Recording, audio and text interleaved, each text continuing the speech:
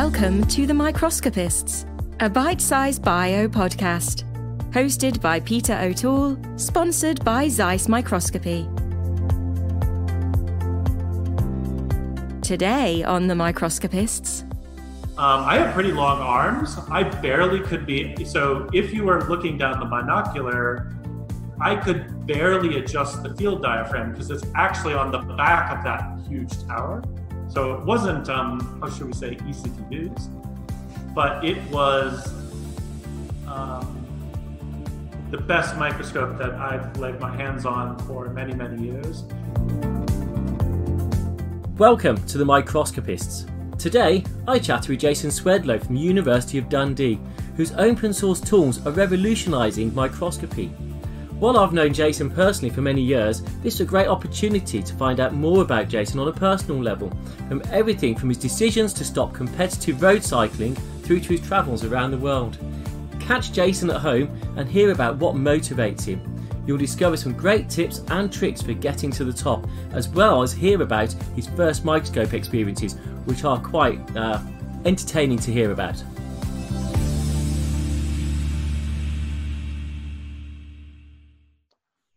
Hi, I'm Peter O'Toole, and today in The Microscopist, I'm actually meeting up with Jason Swedlow from the Wellcome Trust Biocentre at the University of Dundee. Jason, hiya.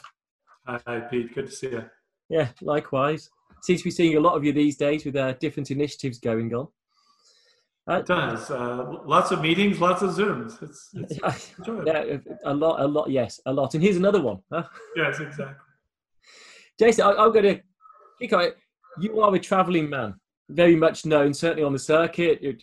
You're always, very seldom have I ever met you when you've come from Dundee. Usually you've come from somewhere completely different en route back to Dundee via somewhere else as well. So actually this lockdown must be terrible. You're stuck at home. How's your family coping? Well, first of all, I love it. I absolutely love being home. This has been fabulous. I've been locked down for, I think it's 11 or 12 weeks now. So I absolutely love meeting people on these trips. I love the talking and the ideas and the exchange. I hate the airports. I detest the hotels. The planes, I'm okay with because it's usually quiet and I can work. And there's, I'm not in, 17 meetings and all of that stuff. So I actually don't mind the flights because I can get work done. But I have this thing with my kids, just, texting back and forth, where are you, Dad? Who knows, in yet another anonymous orange hotel room. So, traveling is part of the job, but also I think it's part of a way of connecting with the community. And so that's why. Yeah, I think talking to other people as well, Zoom is great. It's been very productive, very efficient time-wise. Yeah. But it's kind of using the existing networks. I'm really not sure that you don't necessarily develop close new networks. You don't have that same interaction. I don't know what your thoughts are around that. There is an element of that, and it is something actually I've thought about, which is you often get invited to meetings from people who know you, which is great. And it's always great to see those people and interact and reinforce those connections. An awful lot of great collaborations and exchanges of ideas come out of that. But yes, there's a certain, I don't want to say redundancy, a bit of repetitiveness. I'm sure you find the same thing. You do see an awful lot of the same people giving talks over and over again. My father was an academic, and he was, his view was you never gave the same talk twice. And that's, if you think about that, what that means, it's actually it's a pretty high bar to set for yourself. I have to say I have given the same talk twice, but definitely, seeing the same things over and over again. Sometimes it's good to reinforce things, to hear things a few times, that helps. But on the other hand, yeah, there's it would be nice. What I really enjoy is going to meetings in communities I know nothing about. Right? So I'm walking in, I'm literally struggling to keep up with the vocabulary just to understand the words that people are using. That I think ends up being quite fresh. It's challenging, but it's also an awful lot of fun. No, I totally agree. And you do get invited to give the same talk. As in, we get invited to give the same talk. And it's the same material time and time again, but a slightly different audience. Yeah. Well, actually, each talk is slightly spun slightly differently. Yes. But thank goodness they're a different audience. Otherwise, I'd run out of jokes. At least I could keep repeating. I think I've heard all your jokes, Pete. Oh, you haven't seen what I've got lined up for you yet. Okay. I think it does make it kind of refreshing that you can have different audiences, and I think technology moves on that enables, it opens to different markets. Microscopy is great for moving from market to market. The high-plex imaging, the spatial profiling has just opened up a whole new area for microscopists to be talking to and impacting that we weren't previously, on our agenda. Yeah. It's an unbelievably powerful and flexible technology, and it just keeps extending its scope. And my version of what you just said, which is very similar, which the whole single cell profiling explosion, and that's for a lot of people the adoption of imaging, truly imaging in that world has just started. Right? But there's a massive, it is becoming and it will be transformational. No, I know we've talked a bit about this in the past, but actually I'm going to skip on.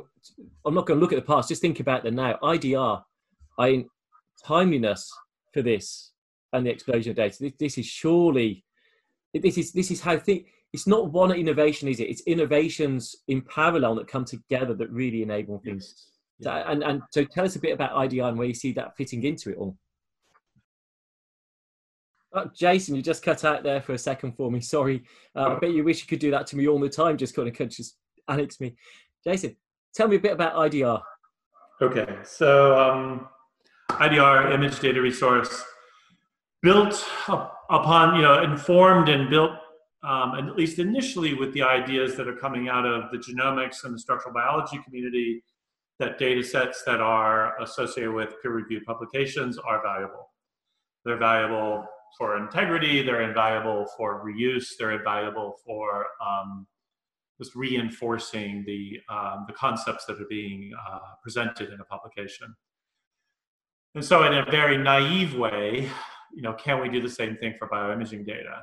The problem is, and so, if you put it that way, it's easy to say, oh, yes, we should. And so yeah, but that's fine. But, right, as you well know, Pete, but the plethora of different modalities, the data sizes, the annotations, there's a huge amount of complexity in all of this. And so IDR started the project in 2015. It was built upon some ideas that we worked on through Glencoe, the company I run with, the JCB Data Viewer, that was built with Rockefeller University Press. Then we, thinking about, rather than doing a journal-specific resource, now doing effectively a community resource. And so we're fortunate enough to get some funding from BBSRC to support that work. And in collaboration with the European Bioinformatics Institute, BBI, we started building that. And around, I think, mid-2016 or so, IDR is then in production, taking data sets from the community, working through the annotations, and et cetera, and then publishing them online. And it's just taken off from there.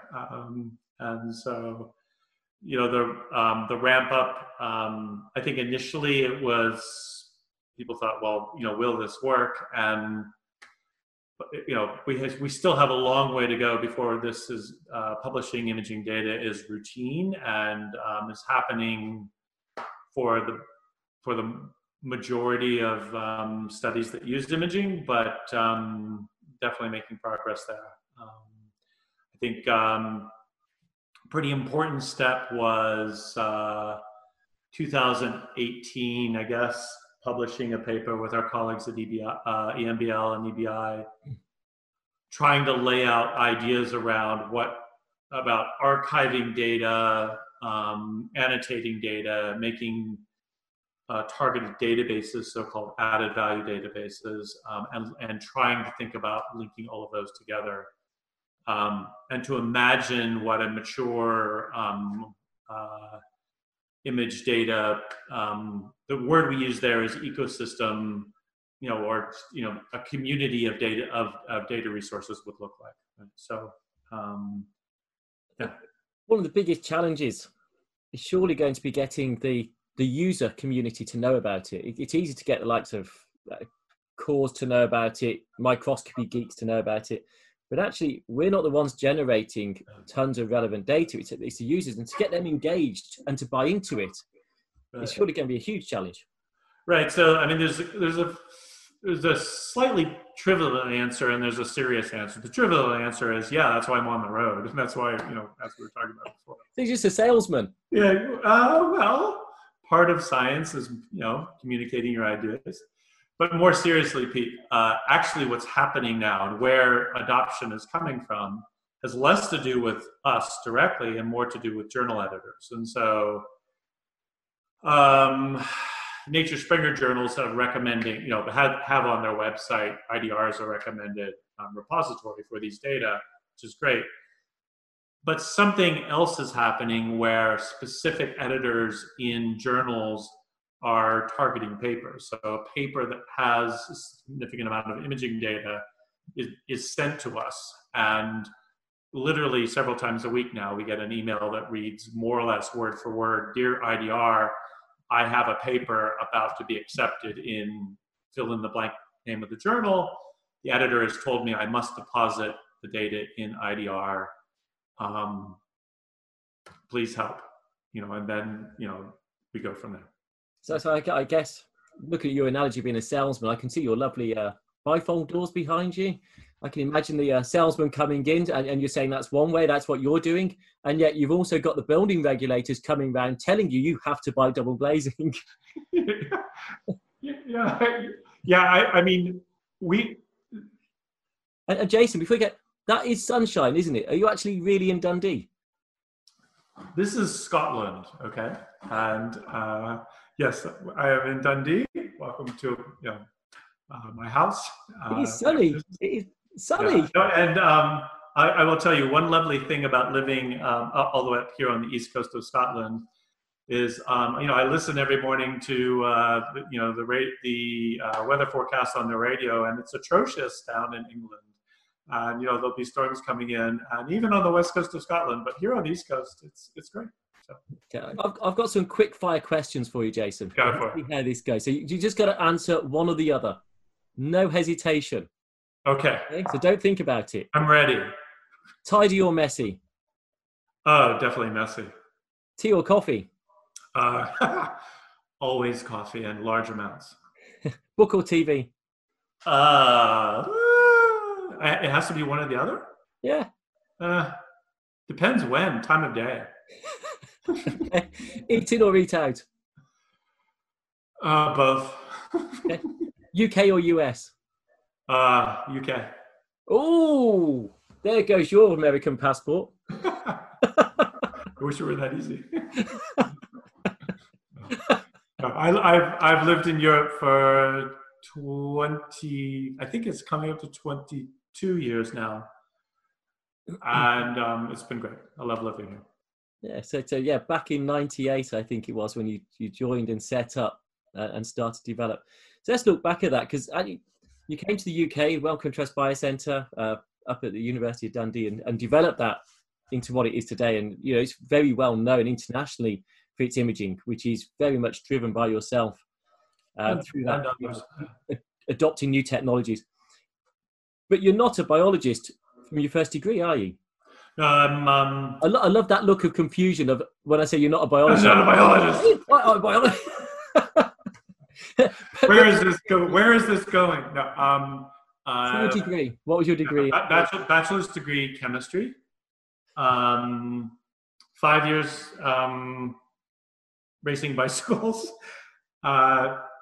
And so you had 5 years. So from your degree, you then spent 5 years racing bicycles before going back into science? Yeah. Oh, wow. So how serious was your cycling? Pretty. Finished university, was really enjoying racing. My dad was an academic, my mom was a nurse. We weren't exactly sure what to do with someone who was devoting themselves to going down hills very fast and things like that. And actually, I've subsequently had some discussions with my mother. She was pretty worried.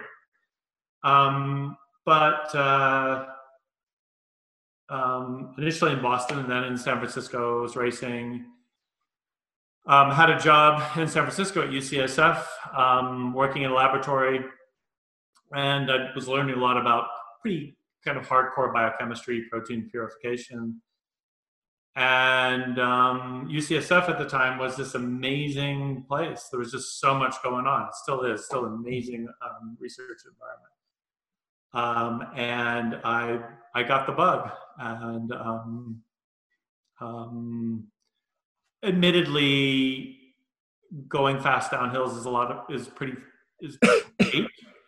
But you start thinking about the longevity, and at some point, start seeing, well, okay, this is fun, but there's eventually, a neuron fires and says, okay, time to be serious. And so you must be semi-pro. No, all amateur. And so the problem with that, Pete, in at least at that time in the bicycling world, the transition from amateur to, I was on a team, we had some sponsorships, etc., but it was pretty lean. So you have to work to, for your food and your tires, basically. And I, to make the transition to being a full pro is a big step. And I was racing against guys, so I was getting up at 5 a.m, doing 40 or 50 miles, getting home, going to work, coming back in the evening, going out for another 30, 40, sometimes much longer, just to get the miles on the legs. But in fact, we had pros staying with us in our apartment, and they were doing more miles, but they were getting up at 9 o'clock and going out and coming home, having lunch, have a nap, going out again, and that's the difference. I mean, it's just impossible to compete with someone who's able to do that. So you say you got the bug when you were at UCSF. Is that the first? I guess as a chemist, you were never really using light microscopes. No, I'd be guessing. Obviously, a lot of your career has been based around the use and application and data of microscopy. So when was the first time you used a microscope? My first rotation in graduate school. It was a complete accident. So I'll try to make this as concise as possible. 1986, 1987, the first examples of what was called site-directed mutagenesis were published. And so, you could look at the sequence of a protein, mutate an amino acid, and then look at what happened, and then assay that effect. And so this was being done on enzymes, but the technology to make a point mutation in a cDNA had just been developed, and protein expression was in the very early days. And Dave Agard's group at UCSF was, if not the first, then definitely one of the first to make a mutation that just didn't just kill the enzyme. So, but in fact, they had switched the specificity of a bacterial protease from small hydrophobics amino acids, and just by changing the binding site, they had broadened the specificity of the enzyme. So rational design. And it was mind-blowing that, you could do such a thing. And so that's what I was going to do. That was my career goal. And I wanted to join Dave's lab, and I was interviewing with him, I should say. We talked an awful lot about the various projects. And at the end of about an hour discussion one evening, he said, I have this other side of my lab, do you want to hear about that? And, so I thought it would be rude to say no. So I said, sure. And he said, we do a lot of three-dimensional structures of cells using microscopy. And I thought, I had no idea what he was talking about. But after, a few discussions, it seemed like, so UCSF at that time was one of the few graduate programs that was doing rotations. So you would spend a year as a graduate student, your first year, sampling different laboratories. At that time, it was a very novel idea.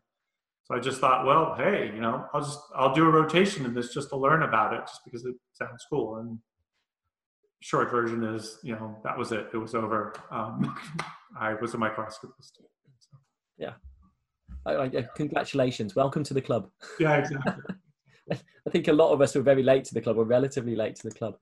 So just thinking a bit more about the microscopes themselves. Tell us about this one. Well, that's a Zeiss Axiomat.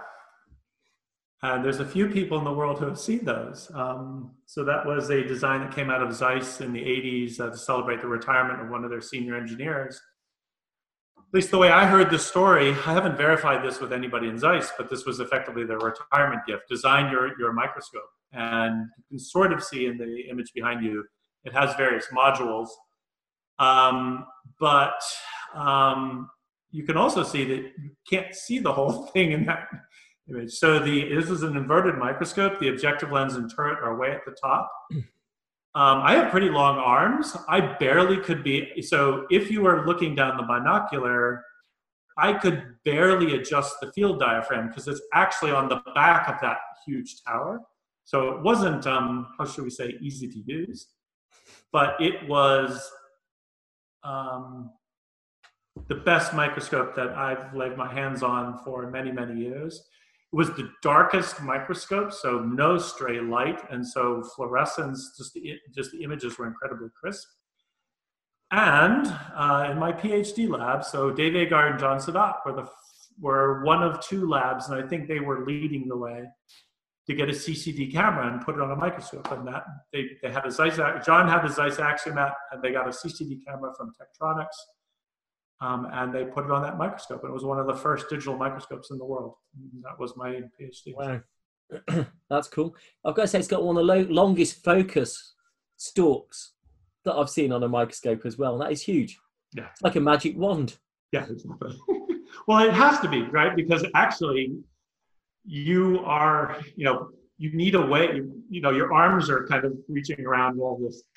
It wasn't ergonomically designed. Right. That wasn't its point. And in its own microscope lab or in the open bench?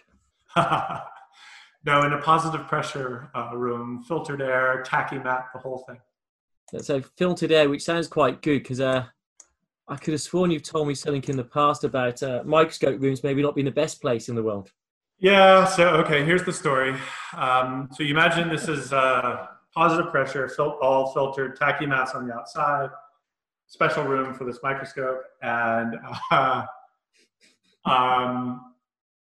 there's various computers in the room as well, controlling the CCD, and the other revolutionary thing about this microscope, again, you have to remember when this is the late 80s. Yasushi Hiroka in John's lab had managed to get a stepper motor onto the objective turret. So now you had a three-dimensional optical sectioning microscope. So the stuff that we now take for granted, no one would even think twice about the novelty of that. This was extraordinary. So amazing lenses, all of that stuff, for at that time to collect a three-dimensional set of optical sections through a DAPI stained nucleus was an amazing feat and took an awful lot of time on the computer, et cetera. So you would sit there collecting these data sets, and I was sitting in the microscope room collecting some data, and John Sadat, my other PhD advisor, opened the door and he said, everything going okay? I said, yeah. And I said, he kind of sniffed the room and he said, did you fart? And I said, no, I definitely didn't fart. And he said, are you sure? And I said, John, believe me, if I farted, we would know it. He said, okay, we don't fart in the microscope room. The fart gases condense on the lenses. And that is a true story. And but it also, I would just say, it speaks to the exacting standards that John had for his microscopy. And the way that, so just to talk, it would be hours to talk about how everything was integrated on that microscope. I'd love to know the science behind that. Yeah, exactly. Of how the gases collect. Sorry for the long story, Pete. Just switching tack a bit. So you came to Dundee in '98. How did you find the transition? That's quite a big move to go from one country to another country. Yeah. How was that? How did you find that? Were you nervous about switching countries? Confident?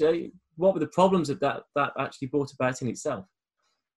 Probably the short version, Pete, is that you're in a place where people are nominally speaking the same language, so they use the same words, but everything is different. And so you really have no idea what's going on around you.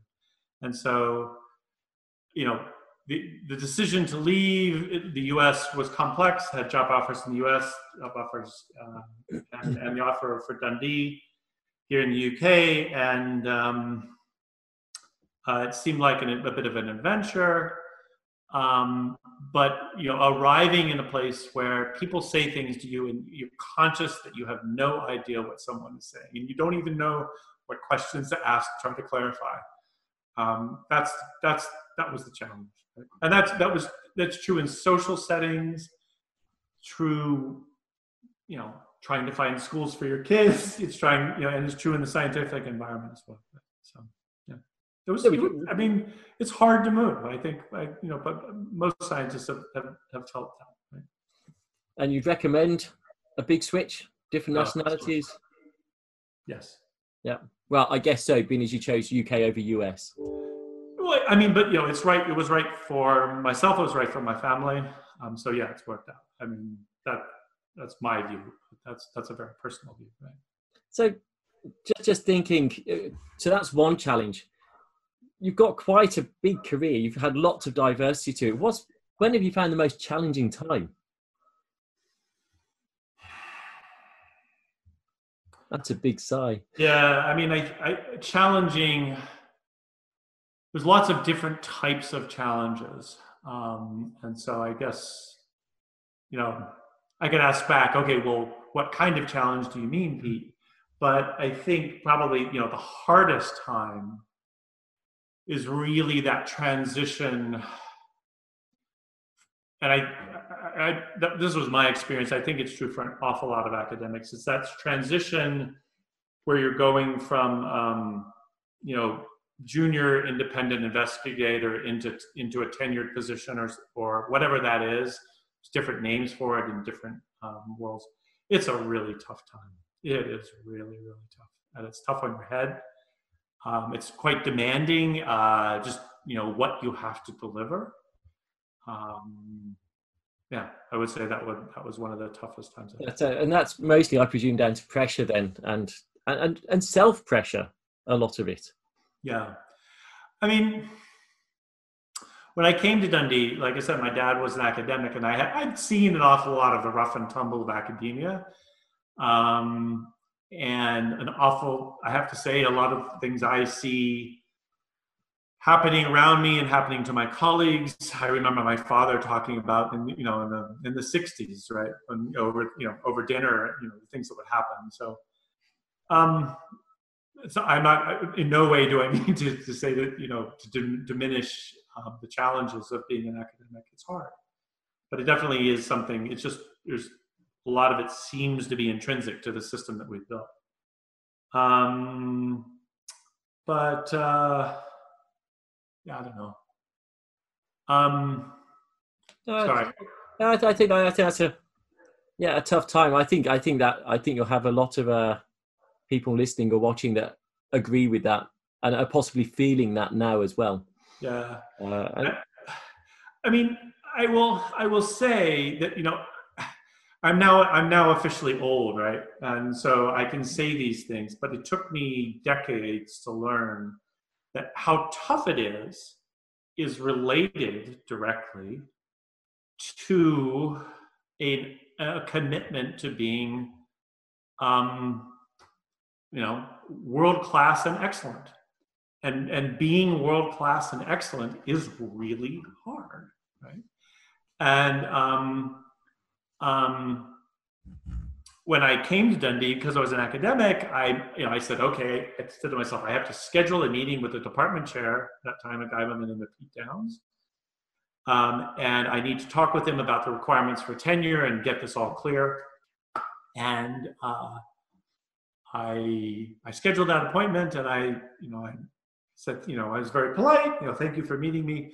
I'd like to know how you plan on, evaluating me for tenure, so I can properly organize, my targets and, all of the things around, focus and organization and planning. And Pete said, international reputation. And I said, and I didn't say this, but I thought, axe murderer?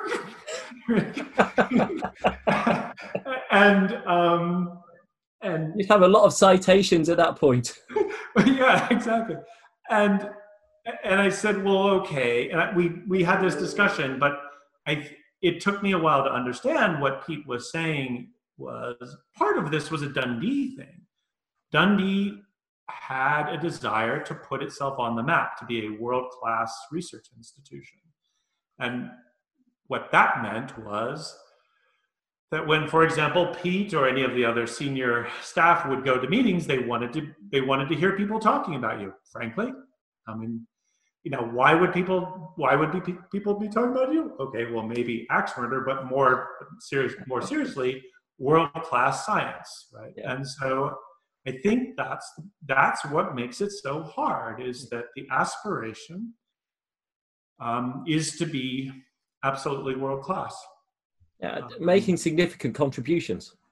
Yeah, and we now all live in a global community and a global scientific enterprise, and so by definition, what we do when you use the word significant or significance, it has to be on that scale. That's incredibly challenging, and it's really, really super hard. It puts all of us at a very high bar. So this is interesting, because you can do it. You can make a significant impact, but you can't just make one significant impact. You ride a wave, and eventually that wave will come to the end, and you then have to look for the next wave, and you have to keep looking to make those significant impacts. And actually, so you started off as a chemistry as a degree. You went into your biophysics. You moved into far more cell biology, and now actually a lot of your work is data analysis through the microscopy era. And so actually you've been surfing all sorts of different oceans, not even just different waves. So yeah, it seems to me as though actually opportunistic is the wrong term to use, but you see where there's an opportunity and where your strengths are, and you followed them, and you've not been scared to change tack. Yeah, I wish that all sounds great, Pete. I wish I could say that there's any kind of foresight or even thought about, oh, am I changing a tack? I think in all cases it's, wow, this is an interesting problem, and this problem I'm facing is stopping me from making progress, and so I guess I have to think about it and address it. And that's about the I'll confess, that's the depth of analysis or kind of reflection before embarking on any of these things. But you've never left it to say, well, there's a problem, I need someone to solve it so I can carry on my research. You've seen a problem and shifted to solve the problem. You've taken it upon yourself to move it. Well, at least the problems I've chosen to engage with, yes, Yeah. absolutely. Yeah. I mean, not all, you can't solve all problems, right? And so I think there is a bit of, is this, so this was a big discussion, I remember in graduate school at UCSF, is this an important problem, right? We would have these discussions about, is this an important question? And, is this a fundamental question that is important to solve? And I think one of the things that was around UCSF and definitely in Dave and John's lab is marrying a scientific problem with the technological capabilities to solve that problem, and understanding that the two go hand in hand. And sometimes you don't need new technologies, but sometimes you do. And when you do, you can't pretend that you don't, because you do. So sorry, it's kind of trite, but that's true. Yep. And the other one is to figure out how to okay, what is the technological steps that you need to deliver? So you say about following, I mentioned following opportunity, so it's been kind of just, I've had to take that opportunity, but actually you've got your own spin-out company as well. So following the open microscopy environment and moving that forward. So tell us a bit more about that, because that's not trivial either, setting up a start of a successful spin-out now. Well, yeah, I mean, so OME started as an open source project, and we had made some progress. So OME started 2000, 2002. The first grants were from the Wellcome Trust here in the UK, late 2002. And we started making some progress, and by about 2005, we had some commercial companies coming to us and saying, well, this is all great, but there's these open source licenses. We need a commercial version. And so Glencoe Software was founded explicitly with the goal of having another way to deliver the technology, to expand the audience or expand the user base or to expand the adoption, because we had pharmaceutical companies and technology companies saying, we want to engage with this, but we, especially at that time, it's changed an awful lot over the last several years. But, 2005, 2006, I guess these discussions we were having discussions a year or so before that, no pharmaceutical company would allow an open source library inside their operation. Or at least they would say they wouldn't. Sometimes they didn't know they were actually using open source libraries, but anyway. And I actually, in the very early days, we were talking to some of the microscope manufacturers. We're talking to some of the old, you might remember Metamorph. Yeah, of course. So we visited their offices in Eastern Pennsylvania, and their president, Jeff Stuckey, we were in this meeting. He said, well, this is all fine, but we absolutely cannot use open source software. We will not allow open source software through our door. And his CTO was sitting there, and he said, well, actually, we use open source software to run all our mail servers. And he looked at me and said, we do? I said, yeah, absolutely. It's the best stuff out there.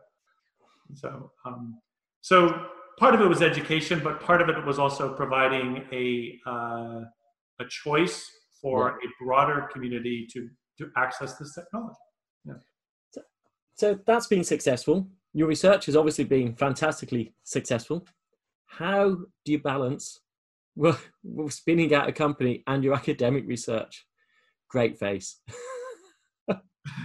balance is not something that it's not a word that I would really bring to the table on this one. It's how do you survive is probably more. The best answer to that is, look, I told you why, there's reasons that we do these things. I work with an amazing group of people. My colleagues are absolutely world-class. And they're just the best. And that's probably the best way is not, probably the best question is not how do you balance anything like this, because everything is, it's an awful lot of work, but I have an amazing group of colleagues that I work with. The team that I work with is and have now worked with for some cases approaching 15, 18 years, are just incredibly dedicated, incredibly capable, expert, and passionate. Boy, oh boy, do we argue. We get in each other's faces. We'll go to the mat, we will argue quite vociferously because and that's the passion. Do you always win those? That's the best answer I have. Yeah. Do you always win those discussions? Never. Never. No, that's not true.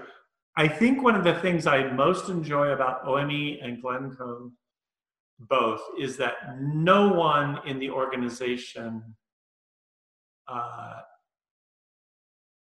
is right all the time, or is the singular voice or view, right? I can't participate in those projects without my colleagues, and they can't participate without me. I bring a lot of biological know-how and domain expertise on that side. They bring a lot of expertise in informatics, tooling. They've got expertise outside of your own expertise. Hence, they're a good team. I've got to say, I'm quite proud, actually. Yeah. One of my contributions is actually one of my ex-PhDs with Mark Coles there. So Roger Lee is up there with you. Yeah. I can't imagine him ever arguing, though. I can see him not listening to you. Well, yeah, Roger worked with us for many years and incredibly productive. We don't run an organization that's about, listening to me. And, listening is one thing, taking commands that's not how this is supposed to work. Right? Yeah. So with all those stresses, balancing it, I know is not easy. And actually, you did give me some photos at this point. So at this one, this is Jason. Do you know, this picture is brilliant. Your face on the picture itself and your hair, wow, yeah. It is all over the place, mate. Beautiful day on Where the is beach it? in Santorini, in Greece. Yeah, lovely day with my family, actually. My wife, kids, my sisters, my mom. Yeah, we're all there together. Wow. And Womley, so you go to Greece with your family, your children, your mom, and you call that winding down? Oh, absolutely. Yeah. With all of them together. And then there's... Yeah. This picture is of you on... Where is it, Jason, this picture? That's the Isle of Harris, in the Hebrides in Scotland, and that's October in the Hebrides. So anybody knows anything about the seasons in the UK, it's getting pretty rough at that time. So that's the autumn holidays, and I had a brilliant idea to drag the family out to the Isle of Harris. I've got to say, I'm just looking at your daughter there, propped up, leaning against you, thinking, this was not such a smart idea, Dad. Dad, you think you're clever? This isn't one of your best ideas. We talk about it fondly at the time, and still we refer to it as the holiday of death marches. Because we walked up and down the island and across, and the kids were like, this is... I guess I'm not allowed to swear, so I'm not allowed to actually say what they said. Yes. They look too nice to swear. I'm sure neither your son or your daughter would be swearing at that point. And he looks semi-engaged. Pass. Yeah, he looks like he's enjoying the nature and looking down and seeing what's actually. Here we go, walking again. No, it was a lovely time. Harris is beautiful. It's one of the. Yeah, it's my wife. This one, Jason, I love this picture because you can give me an even bigger quiff, and now I've got a different wife. That's it's a perfect size. Well, she'll be back in about half an hour. You can. That's in Singapore. And actually, I mean, you talk about. I know where that is actually in Singapore as well. It's in the Marina Bay Gardens, I think. Yeah, just by the race circuit, isn't it? For the Formula One, it's the pit lanes are just the other side of there. Was on an advisory board there for many years at the A-Star, one of the A-Star institutes, and would go out there once a year. And a couple of times Milky came out with me, and we had a lovely time after meeting. So I guess that's on the travel side, I quite deliberately don't add any extra days almost ever, except if I'm with my family. So that's cool. So they get to go out occasionally with you then? Oh yeah. So Elmie's never been in a good enough location to bring your family. Is that what you're saying? So I've never seen them at an Elmie meeting, for example. No. Oh, now you've just offended half of the people around Europe and all the places that it's taken. I know. I'm going to get it for that one. You've offended the US. You've offended the rest of Europe. Oh well. Honestly, yeah. What can I say? Okay. How do you remain motivated? Because you've had so much success. You keep moving forward. I think we'll talk next about Bioimaging UK, Eurobioimaging, Global Bioimaging. The amount of effort and energy it must take out of you. You've got Glencoe, you've got your research group, you've got these initiatives on the go. What keeps you motivated, and how on earth do you keep the momentum going?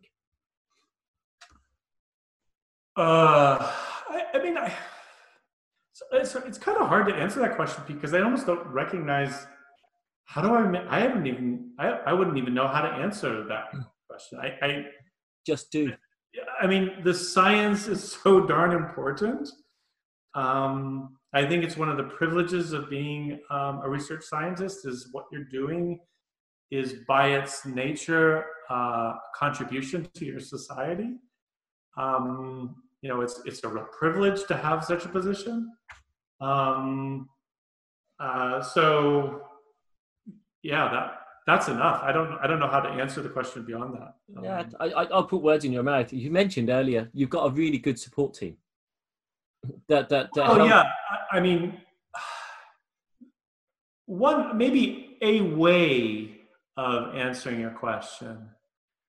I have an amazing team. I feel duty bound to do my job for them, to deliver for them. Yeah.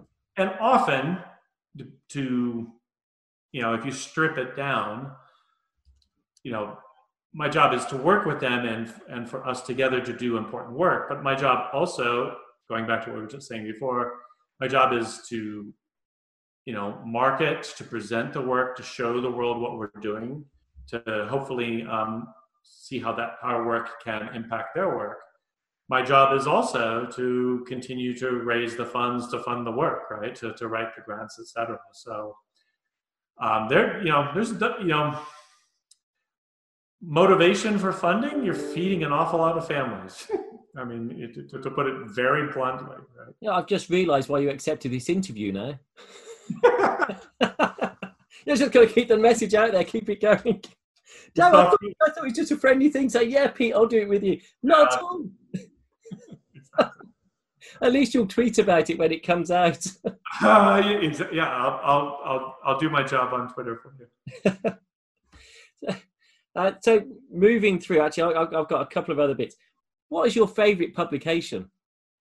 It doesn't have to be that you've authored or co-authored. It doesn't have to be your stellar publications. Yeah, which one are you most fond of?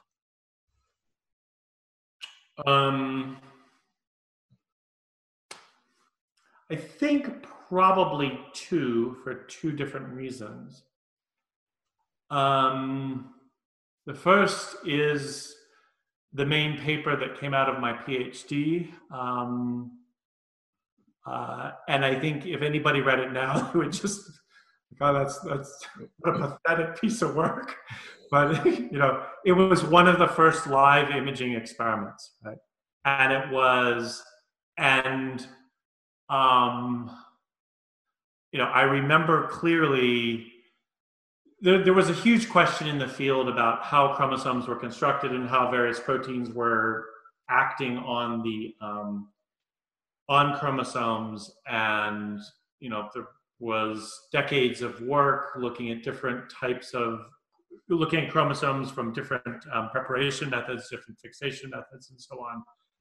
And this was one of the first experiments to look at in a live organism, and the results were astounding. It was the results, the first time I got the results. So I'm sitting at a microscope at very late, 1 or 2 in the morning, and the way the protein was moving on and off the chromosomes, no one had ever predicted before, right? That anything could happen.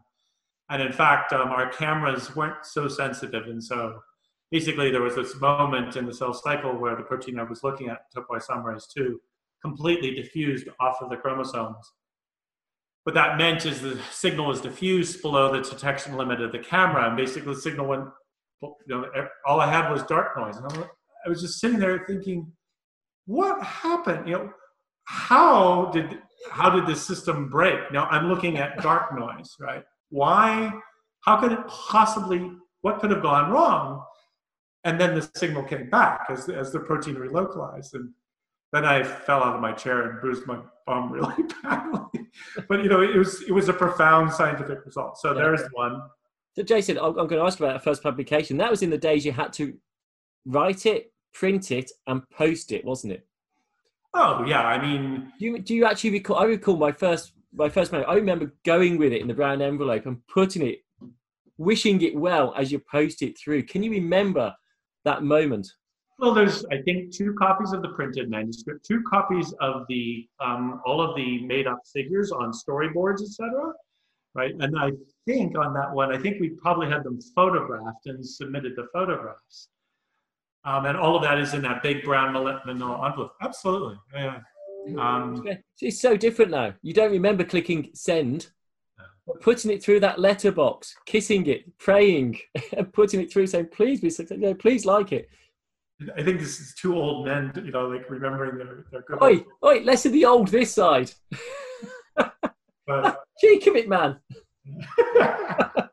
But yeah, so that one, and then I think the other one is our paper that was we published. The first paper we published on Amaro, this data management system that we built over many years. That work started in 2004, 2005. The paper was published in 2012, I think, and just an enormous amount of work from a whole bunch of different people, and brought in contributions from the community. It was just a great example of what we were trying to do with OME. So. That's 8 years of work to get to the key paper for that work. I mean, and in person years, many times 8. Which I think is actually a credit. You've mentioned a couple of the funders already today, BBSRC, Wellcome Trust, and so forth. I know there's been funding from other avenues. They put a lot of trust in scientists. They put a lot of trust in you. Some of these ideas are very holistic. They're very community-driven. Yeah. They're not, in some of these cases, they're not to solve a specific biological question, which fits kind of a bit outside their remit at some cases. But they put the faith in it. It's taken 8 years to get to the big impact paper for 2012. IDR was an incredibly fast turnaround. That was within a year or so of coming through. But I think our funders, we've got to give them credit for putting faith, because this is where the big impacts are made. And sometimes it doesn't happen overnight. You've got to keep going and have faith in your work. Yeah, I mean, I've been very, very fortunate to have here in the UK quite forward-looking funding bodies. I don't, and I, they don't I'm sure they don't, I know they don't do this with all of their funding, right? They are willing to take chances and willing to have that longer view. Yeah. And, you know, we've been a beneficiary of, I think, a great funding environment here in the UK. And I would actually rewind back almost to the start of today, that international profile. You have to be a salesman. You have to make sure that people know and are aware that there's a need in the market. So someone good and well coming out with the idea, but the community has to be ready to have that foresight. So when it goes to reviewers, they already are kind of aware that this is a need. And so it does come back, it is a salesman type person. It's international profiling, getting messages across and checking it's real and needed. Yeah, I mean, I am a little concerned about the state of science. So, you know, you're talking about giving talks at meetings, etc. The pace of publication now is so high that, you know, keeping track at all and reading things deeply is super hard. It's just, you know, speaking for myself, it's beyond the, you know, physical capability. You know, so, I mean, you know, there's an awful lot of science on Twitter. There's an enormous amount of imaging on Twitter, right? So people are exchanging ideas in that medium. I think that there's a reason people are doing that, right? I also think there's a reason that, you know, we have this proliferation of meetings and symposia, et cetera, and all of that's great. But yeah, I think it does serve a purpose in a condensed, in 2.5 or 3 days, you or I or our colleagues can sit through a very dense, packed presentation and get a sample of what's going on, right? Well, I think that fits the bioimaging community in general is very collegiate. Of course, we compete against each other, but everyone supports and helps each other. I think that's quite exceptional across. There's 1 or 2 other technologies, but a lot of other communities are far more divided. And I think, there's been several initiatives. Bioimaging UK is one initiative that's really brought the UK certainly closer together and follows across Europe into global bioimaging as well. Yeah. And you've been behind a lot of that in the UK and Europe as well. So, well, just briefly before we wrap up, it'd be good just to hear a snippet, because not everyone will have heard of Bioimaging UK, Euro Bioimaging, Global Bioimaging. So actually, salesman, I'm going to give you a couple of minutes to pitch on this. Okay, so, the sales pitch. This is all about research infrastructure. And again, kind of going back to what we're talking about. These are about capabilities, about open access to those capabilities that then underpin scientific discovery and advances. One of the principles is that imaging is an absolutely key component to modern biological and biomedical science.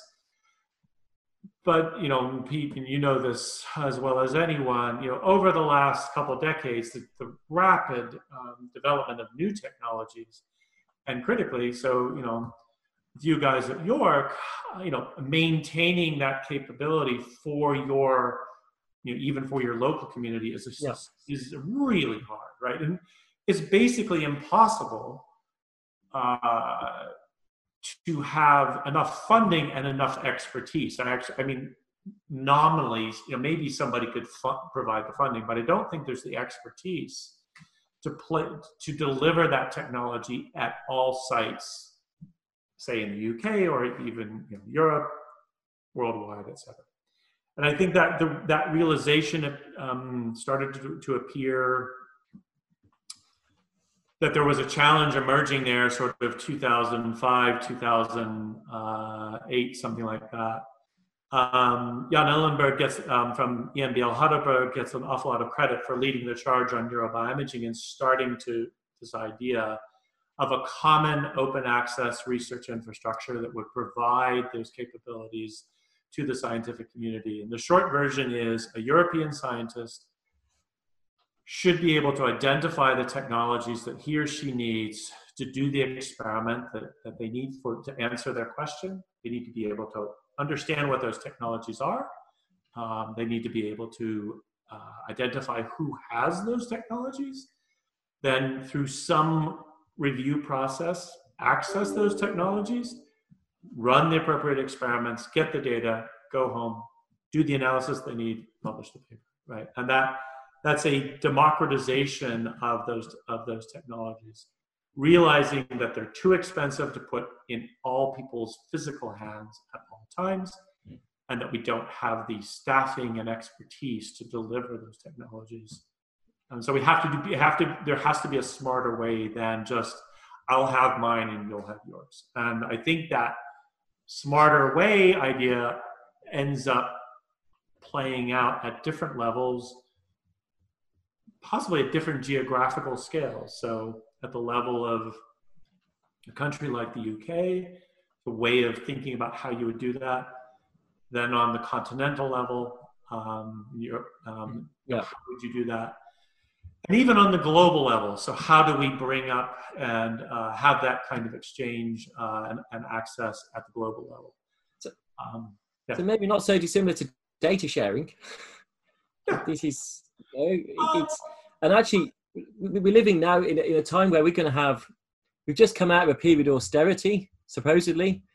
We're just going into another financial crisis, and the more cost effective we can be, the better it will be, and the more we can share.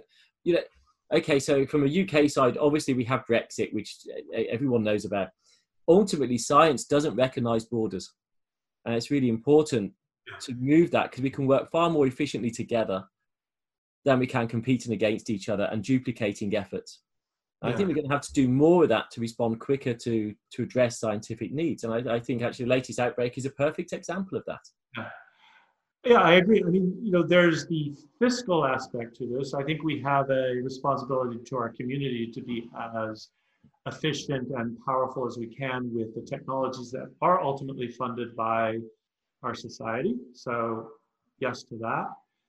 But I also think the exchange of information and ideas is key to advancing, moving our scientific advances as quickly as possible. So yeah, I completely agree. So something I quite like finding out about people is what car they drive. But what was your first car? I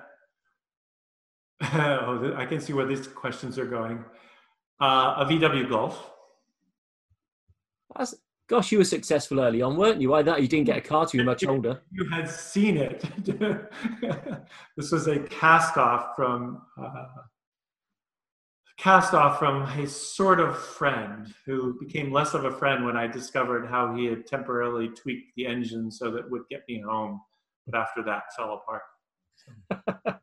And well, it was very community-minded of him, though. That's very in tune with what you're up to. And what are you driving at the moment, Jason? That would be a VW Golf. Tell me it's not the same one. Definitely not. The first one. It's somewhere in a junkyard in San Francisco. I'm glad to see the last of it. But yeah, it's still Golf. So actually that surprises me. I thought with your passion for walking with the family, living up in near the Highlands in Scotland, you might have at least had a 4x4, or have you had that in the past? Haven't, but cars gotten us everywhere we've needed to go. So, I'm kind of surprised you didn't say it was an aeroplane as your current car. Yeah. So.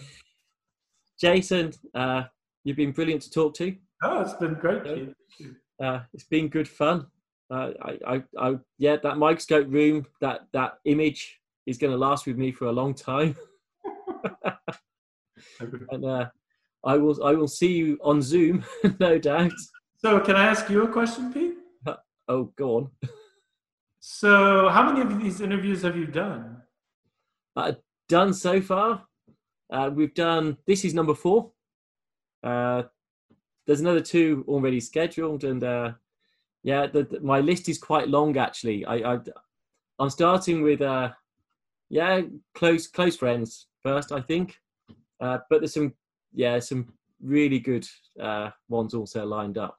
And so why are you doing this? What's your motivation? Do you know what I one of the people I'm going to be talking to, and hopefully both of them, Scott Fraser inspired this idea. Elmi Dublin. Do you know, I actually hate introducing people, which is perverse considering what I'm doing here. Yeah. So, yeah, if you're one of the organisers, you have to up and introduce a plenaries. And I'm worried about getting their background wrong, quoting stats, and just going through their CV. And actually, in the audience, I don't find that terribly interesting. Yeah. So I sat down with Scott and I thought, actually, let's just talk to him. Let's find out what his interests are. Let's introduce him, Scott, not the scientist, but Scott himself. And he has such an amazing background. Yeah. Really entertaining. It just shows that actually, yeah, I think we always see the stellar stars in science, like yourself, like Jennifer Lippincott-Schwartz, like Tony Wilson. We see them as these people who have got a focus, they know where they're going, and that's where they get to, and they work night and day at it.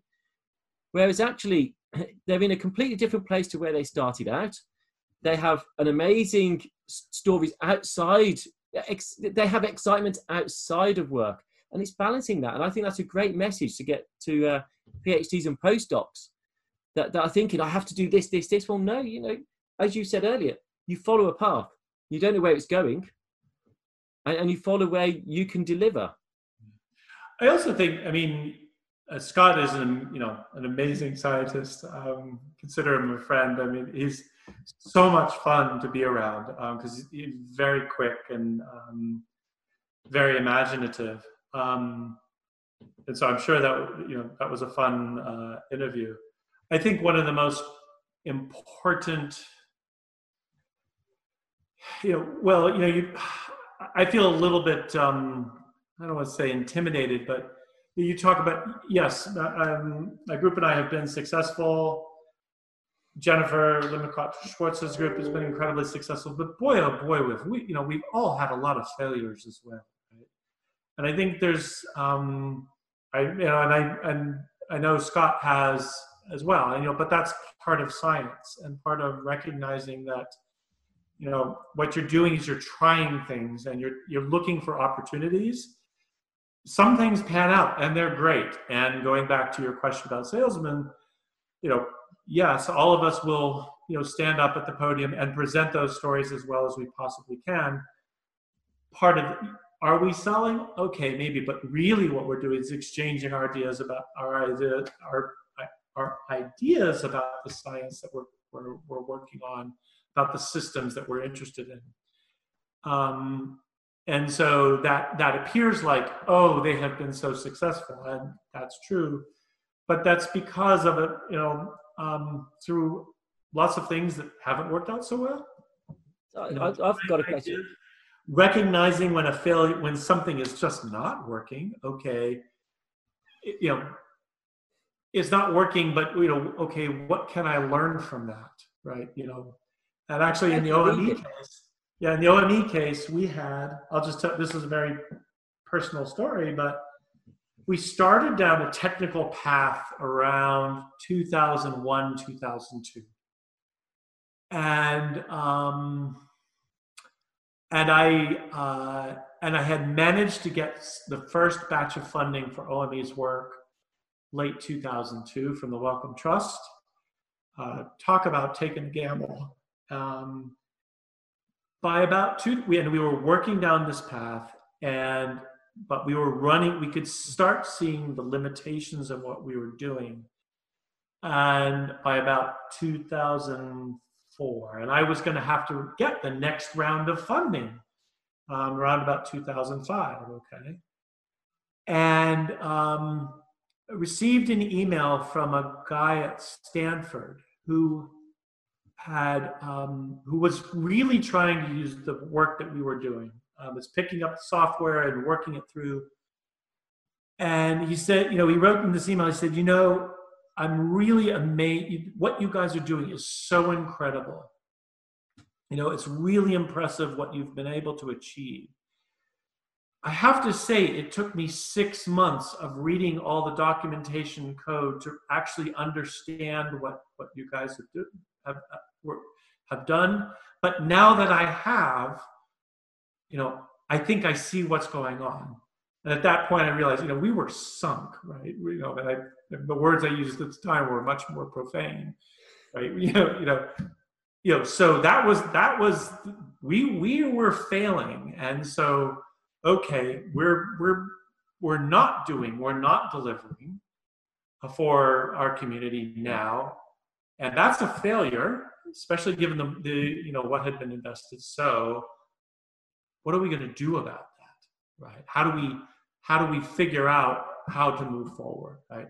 Out of that conversation, out of the recognition that we had failed, was born the ideas around Amero, discussions with Josh Moore, Chris Allen, etc., and then an idea of a new idea, which then we start taking forward. So I think I don't know if that's probably more, it's probably worth remembering that those successes come from our hard won.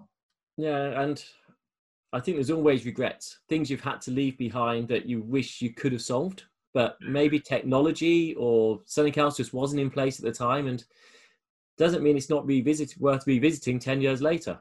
Yeah, exactly. Things move on. Things that weren't possible or didn't seem right, things do change, and that's a key thing, is never to say, I've tried that, done that, didn't work. I tried that, done that, didn't work 10 years ago, but actually it might do now. Yeah. We're actually at such a moment in OME. We're looking at some new technologies that recast a lot of those early ideas, but now with a completely new ways of implementation, which make it maybe possible to do some of these things. So, yeah. Jason, I know that one of the ways you relax is doing yoga after giving you a good workout for the last hour or so. Yes. I'll let you get back to your yoga mat. And yeah, very different to cycling, may I point out? Yes, but going head first, very fast down a hill has a certain set of risks. At some point, this is safer. I'm not sure going head first onto a mat doing yoga, I think, has its equal danger risks to it. Anyway, thank you, Pete. Yeah, Jason, thanks very much. Thank you. All right, talk to you later. Thank you for listening to The Microscopists, a bite-sized bio podcast sponsored by Zeiss Microscopy. To view all audio and video recordings from this series, please visit bitesizebio.com/the-microscopists.